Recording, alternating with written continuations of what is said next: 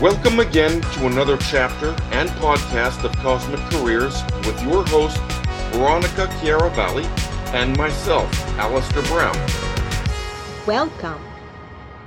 Today, special thanks goes out to the co-author of this book, Marianne Karench, for she did the research and writing of this chapter, and her efforts are very much needed in this book.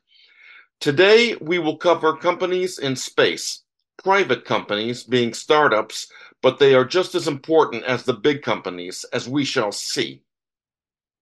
We can see that more and more companies are moving into space, and more research and development is now required for their own individual projects or for the government, be it remote sensing on Earth, detecting weather patterns, or searching for minerals on other extraterrestrial bodies, and everything in between, like ice on the moon. Note that these companies, even large companies, cannot afford to self-fund the R&D required for new technologies for themselves, or those sought by the government. Contracting agencies, whether they be public or private, would pay the expenses and a fee so that the company or the government would get the technology they need. This would be a future role for NASA, incidentally. They do and should continue to develop the technologies needed for future space exploration. They should, in turn them over to private companies and then proceed to the next project, whatever that might be. Would NASA develop the technologies for everyone or for just private individuals or companies that would pay for the R&D for their own use and nobody else's? Who would own the patent? Good question. My answer, probably NASA, or it could be in the public domain. I'm a little leery about NASA developing new technologies for some companies and not for others. Unless other companies, like the companies that requested the technologies, could pay NASA a fee for use of this technology.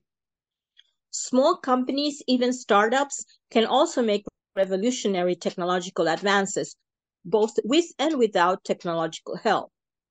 Yes, and that is what today's podcast is about. We will now focus on small space companies that have come up with creative and original technological solutions to many of our problems dealing with the space environment. These companies have serviced both NASA and the private industry, as we shall see. Of course, these small companies will need a source of funding. Perhaps you can tell us what those sources will be. There are probably many sources, but I can focus on 5. First, it's the customer.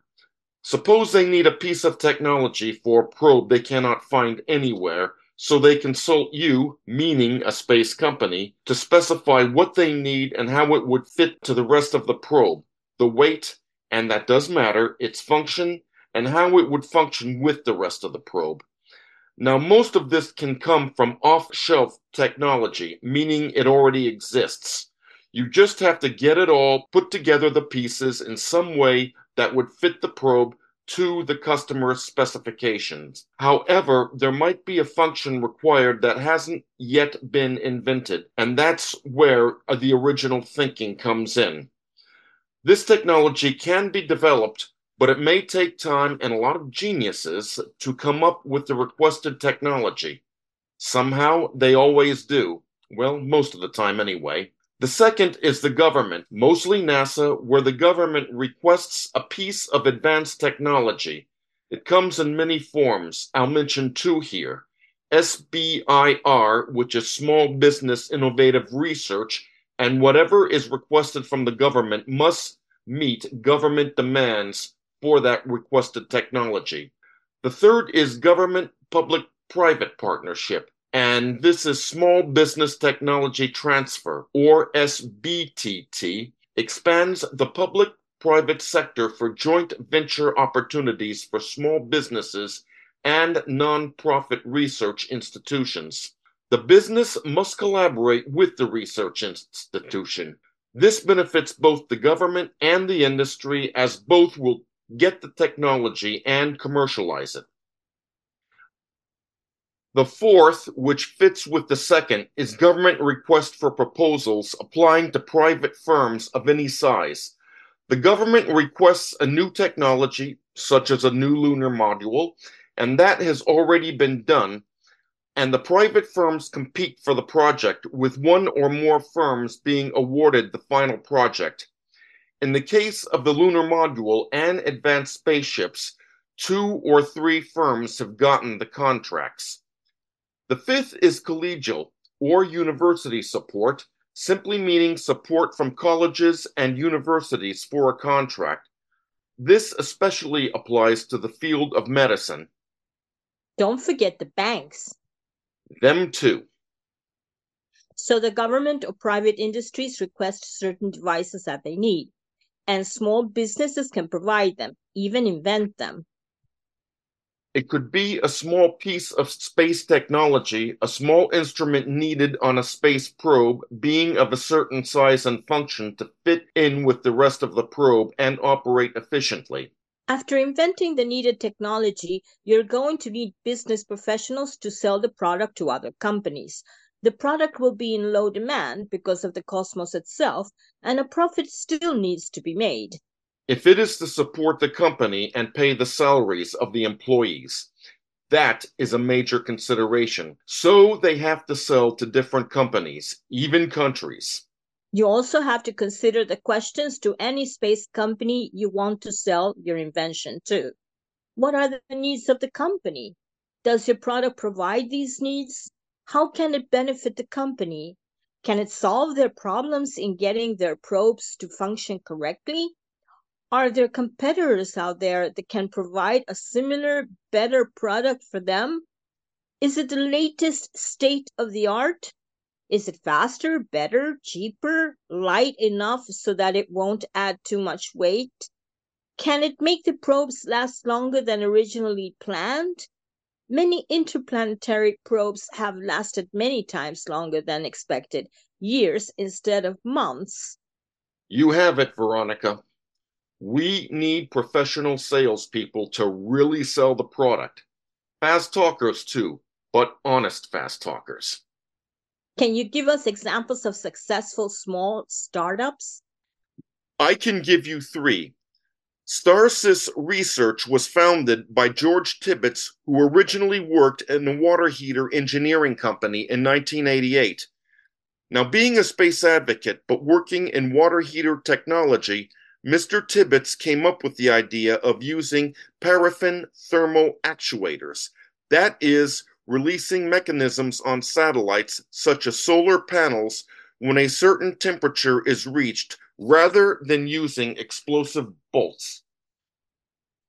All this started with candle wax and $7.20 worth of plumbing parts you can get from a hardware store.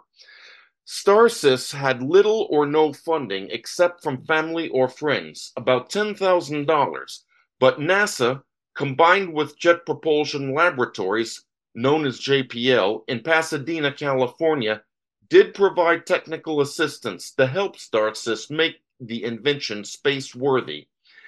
It worked, and the invention started to be in demand.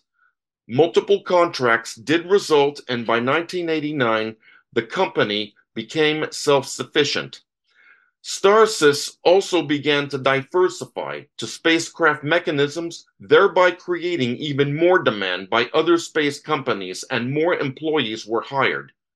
In 1999, Starsys acquired a space motor technology company, driving growth up to 40%, and by 2005, the company had grown to 150 employees, and sales and growth increased up to $18 million.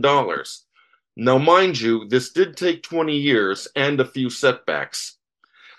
Space Dev did acquire Starsys in 2006, and by 2008, Starsys was a stable $28 million division, providing deployable structures, mechanisms, and actuators. A few of these devices made it to a spacecraft heading to Mars, the Spirit rover project. As it landed at 9:28 p.m. on January 3, 2004, All the employees from Starsys were there at JPL, and there was intense waiting, then celebration when Spirit landed. You never know where your inventions can lead to. Starsys led to Mars. Give us another example. The government needed a solid-state recorder, the first of its kind to replace tape storage. This is where a new company, founded by Colonel Ray Anderson, retired from the U.S. Air Force as an engineer, with his own son Scott and later his other sons Eric and Kurt. They were funded by both industry, Rockwell International, and the government, and Seeker, Seakr, all capitals, was formed. Their first try, they made the mistake of using bubble memory, small letters and not a company, but a process.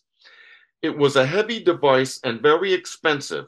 This ruined them, and for 2 years, Seeker had no more contracts. But the Andersons did not give up. They got their cash from other jobs they did, kept up their research, and came out with DRAM, the dynamic random access memory, by a big improvement over bubble memory.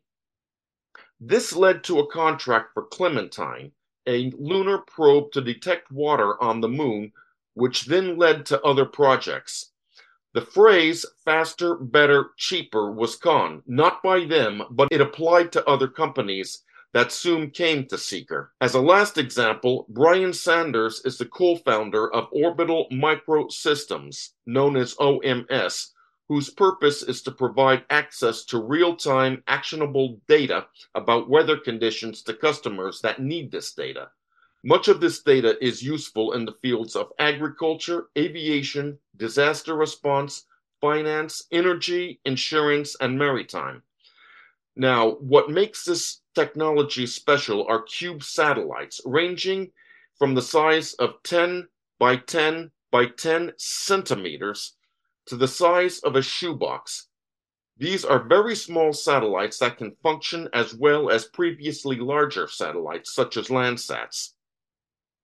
Now, to sum it all up, new space companies, privately owned, are meeting market demand in ways that the government never could. They can bypass bureaucracy, greatly lowering costs, and can service more people of more professions at a faster and cheaper rate. For example, analyzing the weather, telling farmers when is the best time to plant their crops. One little known fact is that governments do not exist to meet the demands of companies. They never have and never will. The other fact is that governments never try to lower the cost of a product or a service. It's not their job, and it never has been.